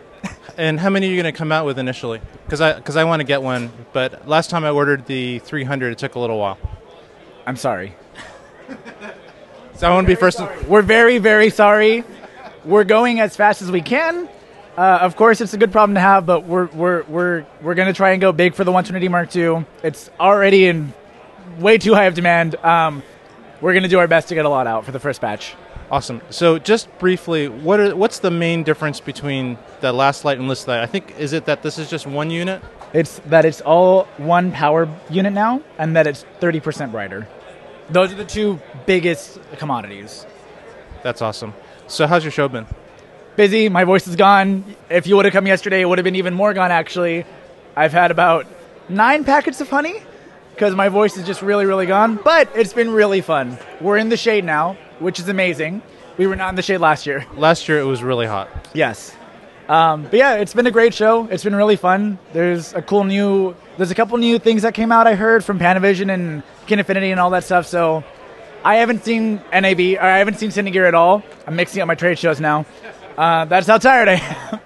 I mix them up too. Yeah, I haven't seen anything. We've been here because we have not had a dull moment, but it's been really cool. Yeah, this is a nice show. The weather has been a little bit cooler than last year too. Yes. Oh my God, yes. It's a lot nicer. So how did you get involved with Aputure? What's your background? Sure. So I just had my 1-year anniversary with Aputure. When you met me, I was a wee lad. I was 2 weeks in. I didn't know anything about lighting. My background was I used to shoot for Disney Imagineering. Shoot. Yeah, so I worked on some of the Star Wars Land portfolios and the Avatar Land projects, and I can't tell you anything about it, unfortunately, but it was really fun. So you're a shooter? I'm a shooter. I'm a filmmaker, cinematographer before anything else. So what do you use? What do you have? Do you use Aputure products? Always. Why would I use anything besides Aputure? I used to have those little Amazon lights, and I was like, well, these are fine. And then I saw the F7, and I was like, what was I doing with my life? Yeah, they don't teach you about lighting in film school as much as they should be. So you went to film school? I went to film school, UCLA, many, many years ago. Yeah, it's a great school. They teach you all about story and stuff like that, but lighting, it took me a while to learn lighting when I got to Aputure. It was a quick learning curve. It was a very fast learning curve, but I'm glad I'm here because I feel like I learned more about cinematography than I ever have before in the past year than like 20 years of film school would have taught me. That's awesome. So what do you shoot on? What are your projects? What are your interests? Aputure right now. We are growing at a really fast pace. Last year it was just Ted and me. Before that it was just Ted, working out of coffee shops and co-working spaces. get that man some coffee. We just expanded to, now we have 5 people on the team. So most of my job is running all of our social media and partnerships. It's a lot of work with all of our new releases, but it's a lot of fun growth, and we've just been kind of riding this wave of growth, and it's been really fun. That's really awesome. Well, thanks for your time. I know I actually interrupted Neris packing up. It's fine. And actually, we're going to end the interview, and then we're going to get a little shot of him packing. So thanks so much, You don't want Neris. to see that, but okay, let's do it. All right, Let's do I'm it. down. Cinegear 2018 for TechMove, signing off. Cool. But we're going to keep recording. Go ahead, go for it, Neris. Okay. He's going to pack. All of this? We have 4K, so we can just. You want to come in? Let's Are you get. sure? It's Yeah, up let's to you. come on in. It's up to you. Come on in, and then we'll get him packing, and we'll get B-roll. You want to get me packing? Yes, we're going to get Neris packing. All right. Don't film my butt. So strange. So this is the new 120D Mark II, and this is Neris packing up the booth. Are you fucking Why? Why, Volpe? Okay, I think we're gonna sign off. Thanks so much. You're a great. Oops, you're a great sport. All right, we are back. It's Rod and Keith here on Tech Move in our special edition of Cinegear 2018, and we are coming down to the end. I think that's going to do it as far as our in-depth interviews and all the people you were able to gather up and rustle up there, Keith. Mm-hmm. Thank you very much for getting all those folks there. Yeah. Let's do this. Let's get kind of like your parting words of Cinegear 2018, and what was your overall kind of thought of the show and what you saw and what moved you. Honestly, not super exciting. Nothing was really super. Just weren't big camera announcements, other than they just weren't any big camera announcements like last year. Like last year, they did the C200, which was pretty cool. Right. That was revolutionary. I wound up getting a couple of those, so that was good for me. Yeah. But this year there wasn't like a big camera announcement. There wasn't really even a refinement announcement. There wasn't even like a codec announcement like they did at NAB about a month before of the Apple ProRes. Apple ProRes RAW. No, right. Apple RAW. Whatever it's called. Right. Anyway, it's yeah, one of those. Well, because there's no updates to it, that's why you don't know it. That's the reason. Yeah, I think it's ProRes RAW, and which actually I've used since then, and it's really cool. But and it's going to revolutionize everything. But other than that, it's actually a bigger announcement than I thought at the time. I think in the last episode I said it was just like, who cares? But actually, now that I've used it. But you actually like it now. I think it's really cool. Mm-hmm. But we can talk about that maybe in the future. But no, there wasn't. So I just had to kind of look around for stuff that interested me, even if it wasn't like revolutionary and really big news. And I think we found a few things that interested me. But just overall, but the still Cinegear just in general is still really fun for me to attend. Right. It's just because you get to be in this studio lot, and there's a lot of movie people there, and movie and TV people there, people that are in the industry, kind of up our alley, and so that was pretty cool. Right, everyone of like-mindedness and stuff. Yeah, like that. Yeah. There's just a lot of fans, not just a mixture of other broadcasting, but really, really filmmaking stuff, and that's really nice. So I still enjoy it. It's just that maybe for the fans out there, there's not super interesting things to talk about, but overall, I'm still going to go every year. Sure. No, yeah. I of course, because it's not always going to be a slow news cycle. I mean, there's something going to be right around the corner or whatever. So. Yeah. So yeah. Hey, it was still very interesting. Again, to all the folks that we were able to talk to, thank you very much for their times. And Keith, thank you very much for heading on out there and enduring the heat and the extreme sun Yes. and coming back in one piece. So what's the next show after this? Are we waiting anything after this? Yeah, the next big show that we're going to go to is IBC in Amsterdam. That we were there. Tech Move was represented last year. Yes. there. Is that correct? Yes, and then this year we're going to try to actually get some good video of things and talk to people. I'm going to try to explore and see what's something that's kind of unique about the Amsterdam show, about IBC there, that we can try to capture. So we'll see. I'm going to just study it a little bit more. Last time it was just more like a new thing, so I didn't feel as at home as the NABs or the Cinegears. So I think Hopefully it has nothing to do with smoking weed or anything like that. But I don't know. You never know. You There could never be know. some- You never some know. interesting camera technologies right. related I mean, to that. if we start talking about rainbows and unicorns, then we know we've got a problem. So, well, fantastic. Okay, so Yes. we'll look forward to IBC. Thank you very much. Let's we have a little special thing that we haven't done in a long time, Yep. and before we went to record this particular segment, ladies and gentlemen, Keith got a frantic knock on the door from the local delivery man. Yep. And, dogs barking and so, dogs yeah. barking, Yeah. everyone going crazy, the security cameras lighting up like Christmas trees.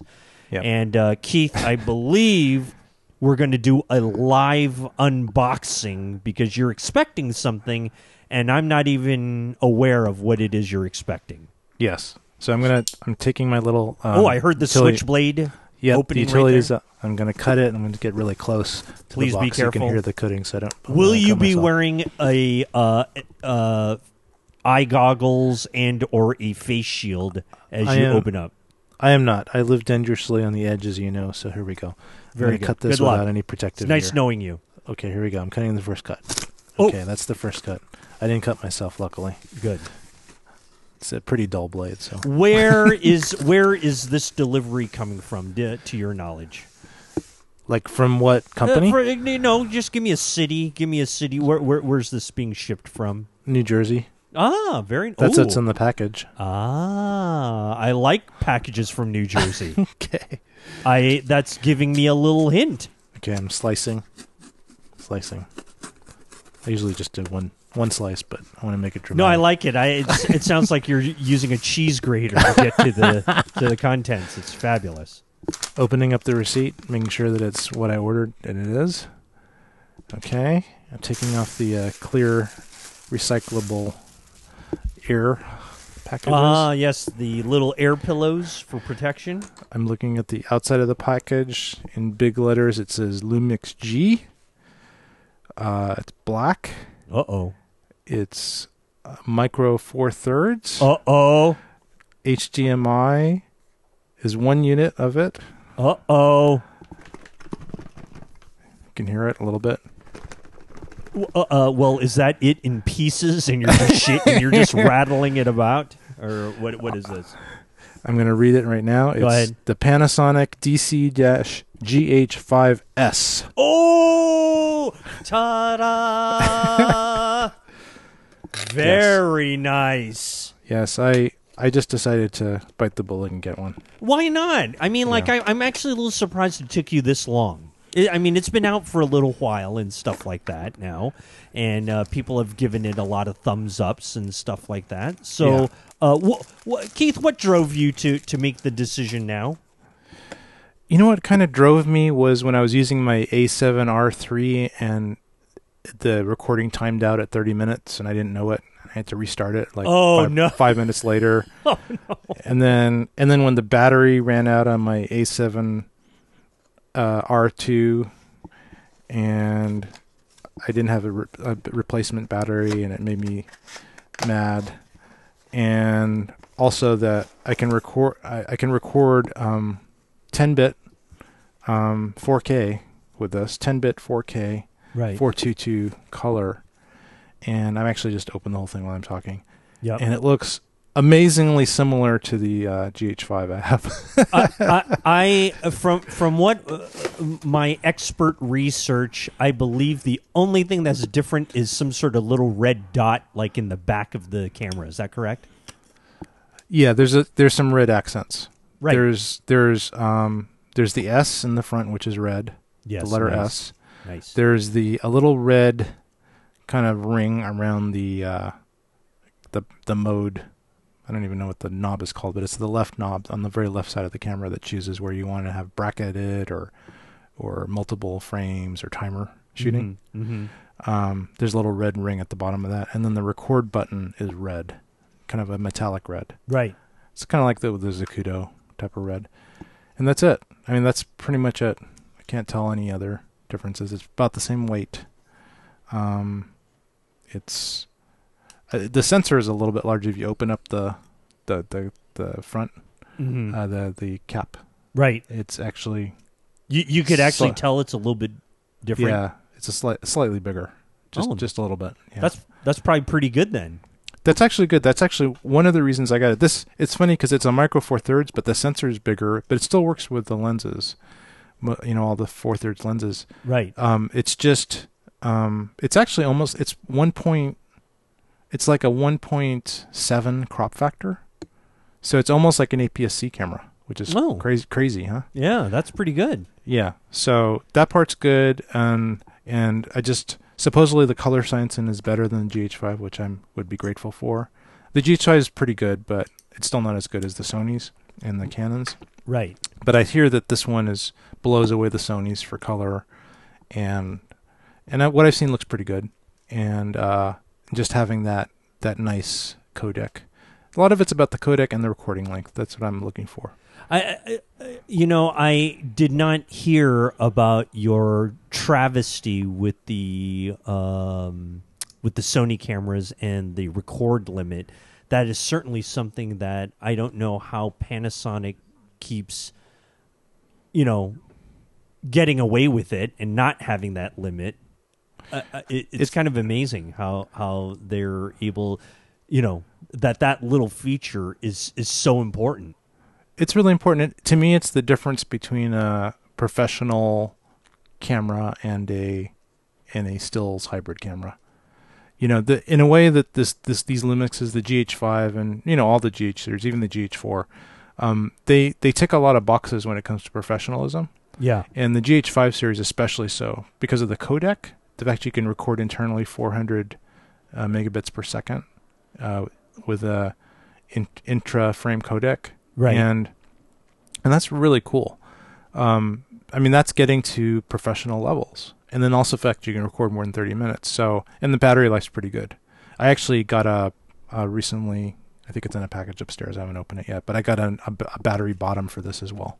The battery. Oh, you did, huh? Yeah. Oh, okay. So that adds another battery, so that doubles the battery life. But that also adds a little bit of weight to the camera as well. It does. It adds a little bit of girth and weight, and but it's not too much, and it's worth it. If you're just doing like what I'm seeing using this camera for mostly is just kind of sit in a place, aim in a location, and record.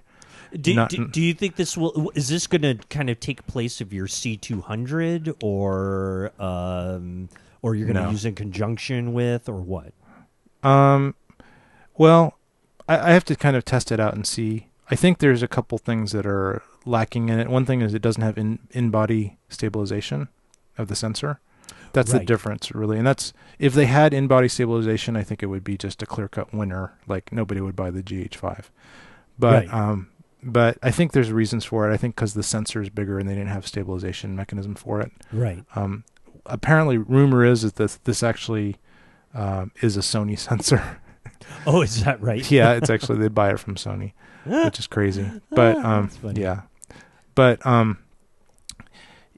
yeah, the it's not going to replace the C200. I mean, you really can't. This camera can't replace it. Mm-hmm.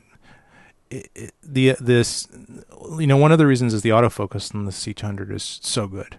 Right. You don't have to be worried about focusing on faces and things like this one. The autofocusing is crappy or non-existent. So Yeah. so it's one of those things where if you really want performance out of it, you just set it, focus, do the punch in to focus on whatever it is, and then lock the focus off.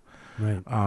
It does also, just from a focus point of view, it still has that limitation where you can't be recording and punch in and look at the focus. So you have to rely on the built-in peaking for focusing, which isn't always that great, especially with 4K, and it can be slightly out of focus and you won't even know it. So for that, you have to rely on an external monitor, and then you start getting, you're bulking up the system, and it's not becoming a DSLR anymore. It's becoming like a big cinema thing, which might maybe just use the C200 instead. So, but I do see its use. I see the use as being much more reliable for those long recordings and much better battery life with still a small package. I think that's the big thing about Panasonic Lumix is just the battery life. They have got that down. I mean, ever since the GH1 and everything since that time. I mean, battery life has just been so spectacular, even with the knockoff batteries. Wouldn't you agree? Yeah, the battery life is amazing. It's not quite as good. Like the GH4's battery life is really, really good. This one, I think it's maybe half. Oh, okay. That's what. Like I used to be able to. Still good though. I mean, probably better than your Sony's. Oh yeah, it's like 2 hours easy with a full battery on the Lumixes, on the GH5s, and then with this battery grip, I'll probably get like 3 to 4 hours, which is probably long enough. Right. So I have these great little Adamus power station battery adapters that I can always use on my Sonys or any other cameras if I really need that. But then it adds this complexity. You get to attach this battery thing and this and that. It's just not as simple. So I'm just kind of looking for efficiency, and the images I've seen out of this too look pretty good. They look like they can match pretty well the C200. Have you seen anything about low light capability versus the GH5 and the 5S? Any differences in that? Yeah, the GH5S is definitely like 2 stops more sensitivity, which is pretty huge.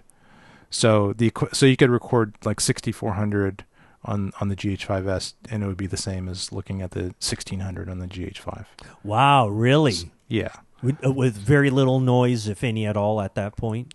It's acceptable noise. 6400 or even 10,000 is apparently acceptable. Wow, so we'll on a 5S? Wow, that's pretty major. Yeah, from what I've heard from some of the reviews, it actually rivals the Sonys.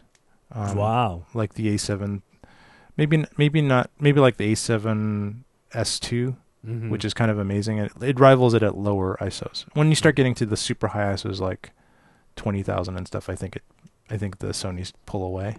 Right. But really, I've done shooting at that, and it's not that sharp. It's kind of muddy. You mean on the Sonys? On the Sonys, yeah. On the Sonys, yeah. Okay. So it's kind of like you could run neat video on the GH5 and probably get something that looks similar. Because any kind of noise, I think what happens with the Sonys, they actually have noise reduction at those higher ISOs, and they're just running it through noise reduction, and so things are not as noisy, but they're also not as sharp. So so we'll see. But I'm gonna take this. I'm going on a trip soon to Maui in about a week, and I'm gonna take this. Yep. I'm gonna take some lenses. I'm gonna order another Lumix lens, the 12-60, which apparently got really good reviews. Is that 2.8 as well? It's 2.8 at the low end, and it's 4 or something on the high end. Oh, okay. So it's not a fixed aperture. It's not a fixed aperture. It's more like a walk-around lens, but it's apparently just as sharp as any of them. Yeah. So that part's good. It's not cheap. It's like $1,000. How different is that from like our kit lens? I know our kit lens was like a 3.5 to 5.6 at least, something like that. Yeah, the kit lens I think is probably a little lower quality. Yeah. In images. Mm-hmm. Not terrible, just not quite as superlative. I think this one rivals the fixed 2.8 lenses that they sell, like the 12 12 to 35, and the. I was thinking about getting the 30 to 100, but I just decided on the 60. Right. And because I have the super long lens, I have the Lumix. I think it's 200 to 400 or something. It's super long. Or 100. I think it's 100, 400 something. It's really a big, heavy lens, but it can get super close. It's amazing. I'd use that on my GH5 though before I'd use it on this, because since this is a bigger sensor, it's not going to be as telephoto.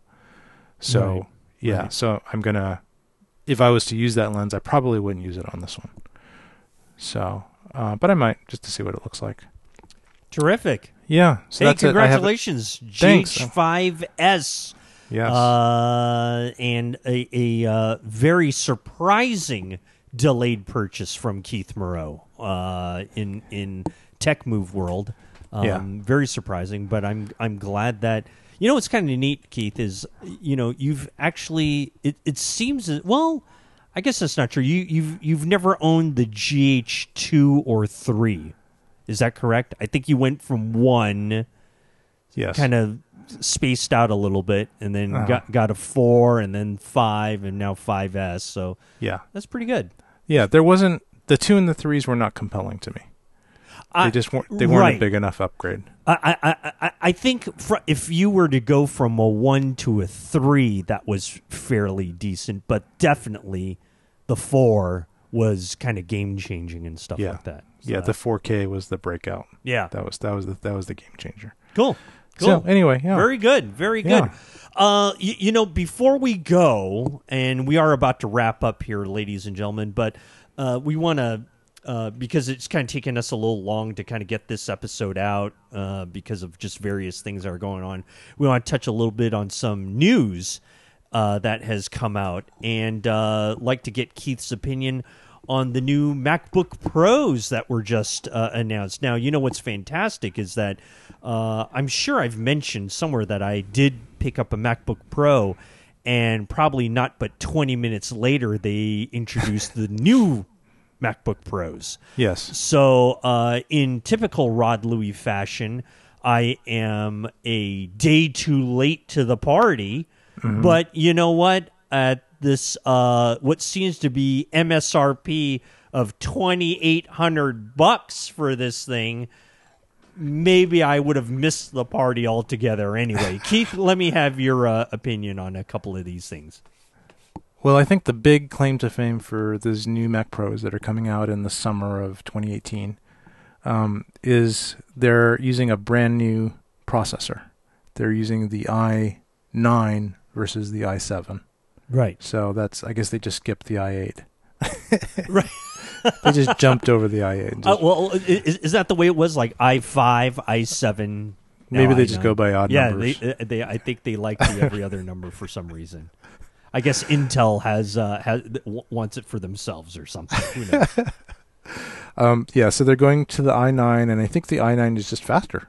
It's just faster, and it offers more cores. Well, actually, I'm not really positive if it offers more cores. I see that it offers up to 6 cores. So, but I know that I think the 2017 Mac Pros, which is what we have. Right. Because you got one and I got one, maybe a little bit faster than yours, but they're both... Oh, I'm sure yours is much faster than mine. But they're using the 4 cores. So this one just, adds more cores. So that's potentially not doubling, but a third again faster just on cores alone. And then probably add some other stuff that makes it even faster. It goes up to 4.8 gigahertz on the 15-inch model. So that's up from 4.1 on the 2017. I think I have the 4.1. So if you compared the one that I got, which wasn't that old, much older than yours, or much pretty recent. I think I got it in November of last year, or maybe around November. There's a benchmark on that. I'll just read you the benchmark. Geekbench. Yes. So for mine, it's 15,548 is the benchmark. 15,548. For the newest fastest one, which is probably pretty expensive, it's 22,439. So it's like a third faster. So, I'm looking at mine 50%. right now. And I have the 2.9 gigahertz i7. Yeah. I don't see a list of Geekbenches for yours. I'm probably not worthy to have. I think your Geekbench score is like 5. So That's probably it. no, I'm just kidding. That's probably exactly it. But still a very fine machine. A very fine machine. Oh well, yeah. Oh Right? Yeah. Oh, mine's great. I mean, for watching Three Stooges reruns is absolutely fabulous. Perfect for that. No, it's absolutely Perfect for black and white reruns. Perfect for black and white 480i videos is perfect. Interlaced. I haven't missed a beat. Watching my SVCD discs are tremendous on this thing. They look great. Don't be jealous, ladies and gentlemen. Don't be jealous. So please. along those lines, you were talking about the eGPUs that came out. The who? Oh yeah, that's right. Yeah. There's a lot of big news about that. Yep. So exactly. Let me. You want to talk? You know what? I want to. Yeah. Here, well, Keith, explain what an eGPU is. An eGPU stands for external GPU, and it's basically, instead of plugging a big PCI card into your PC slots, you buy a box that has the PCI card electronics in it, and then you plug it using some type of really fast interface. In this case, I think it's Thunderbolt 3. Yep. And you plug that into your computer, Mac, and then the Mac. The thing about Thunderbolt that's really cool is that it's basically a PCI bus. That's why it's so fast. It's kind of like taking all the little pins that were spread across. I don't know how many pins there are in a PCI bus, but it's a lot. It's like dozens of pins, and it's taking all those and it's kind of multiplexing them all together to fit through like a serial cable, like a USB cable. Mm-hmm. So it's all kind of all in a row, but it's so super fast that it's still kind of retaining that speed of being this bus that was in your computer, your gigantic computer before. Sending that all to this eGPU, it's acting like it's on a PCI bus, and then it's processing and sending that data back, whatever it's done, back to your Thunderbolt 3 computer. And so you can decide, if you don't really need all that processing power, you can leave the eGPU off, leave it at home. But if you want to take that maybe on a remote call, or if your MacBook Pro or even an iMac is the only computer that you have, you can, and you don't have any slots, right? You can't, in this world now of Mac, before the new Mac Pro gets released, there's no slots anymore. Right, which I love spending money on these stupid hubs that I have to have, right? Yeah. And it's all dangling off the side, and it's just, it's just terrible. Everything is Thunderbolt 3 / USB 3. Yep. If you want stuff, you just plug a dongle in. In this case, the eGPU is like a dongle. It's like an accelerator dongle for your applications that need GPUs. Like Resolve might use it, Premiere Pro might use it, maybe possibly even Final Cut might use it. And there's other applications that use these things. So, yeah. So it's just a way of kind of replacing, all the slots that you used to need in a big, gigantic machine that you didn't always use. Well, and I brought up the question to you because on the web there have been a lot of reports of this new eGPU that's been released from a company called Blackmagic. Yeah, Blackmagic Design. Mm-hmm. Yep, and that's not our same friends who do the cameras, is it? I'm pretty sure that it is. Really? Okay. Yeah, I'm almost positive that it is. Let me just check. Well, why don't yes, you check? It is. It is. Wow. Mm-hmm. Yeah. So it's our friends that do the Pocket Cinema camera that won't be out until like 2 decades from now, and right. other unannounced products. Well, it seems as if that's the reason is because they're pouring all their attention to this eGPU that they just put out. Yeah, and it retails for about $6.99 through the Apple Store, and this has been getting a lot of play. Yeah, I've been looking at it only because it's just a very interesting thing. I love these kind of like centralized hub type of things. And this is definitely one of those where, this has, what is that? It has 4 USB 3 ports, it has 2 Thunderbolt 3 ports. It has, of course, it has the Radeon Pro 580 graphics processor with 8 gigs of memory inside. It has a, HDMI port, and also it charges at 85 watts. So, kind of an interesting thing. Not exactly portable. Definitely has to sit on the desk somewhere, especially once you start, plugging things into it, because then it's going to be, like the old, Mac Pro trash can thing where you're going to have a bunch of junk hanging off the back of it or the front of it, whichever way you put it. Yep. But it's kind of an interesting little thing. It seems like a neat thing, but at $700, not sure about that. Well, considering that it's a hub, in which you might pay a couple $100 for, you might to get a Thunderbolt to USB hub, to HDMI hub. They cost a couple $100. Yeah. So you're only really paying like $400 for the eGPU part of it. So it's not. I don't see it's. I don't think it's a bad deal. I think it's actually a pretty good deal. I guess if you're because before when you were using your Mac Pro, your tower, how much were you remember those GPUs you would buy, those all those Radeons and stuff like that? How much would you spend on those?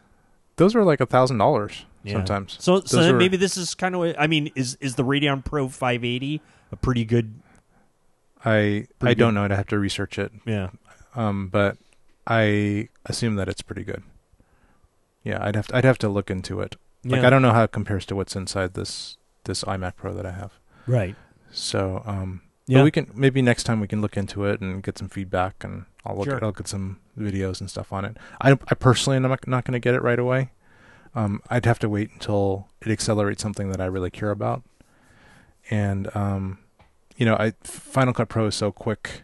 I don't know if it can even use this, and I don't really use Resolve. So it's a pretty good play though, because they're selling DaVinci Resolve. They're basically giving away DaVinci Resolve. Mm-hmm. I'm not sure if the free version can use this or not, probably, but it's still commercially a really smart move, because they're making this hardware so that their software which is free can run faster.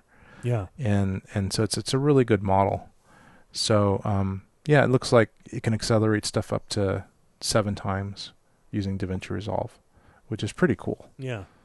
I think it's just a very interesting, piece of equipment that, is stylish enough, does a lot of stuff. You can plug a lot of things to it, use it as your central hub. Kind of neat. Yeah. Kind of neat.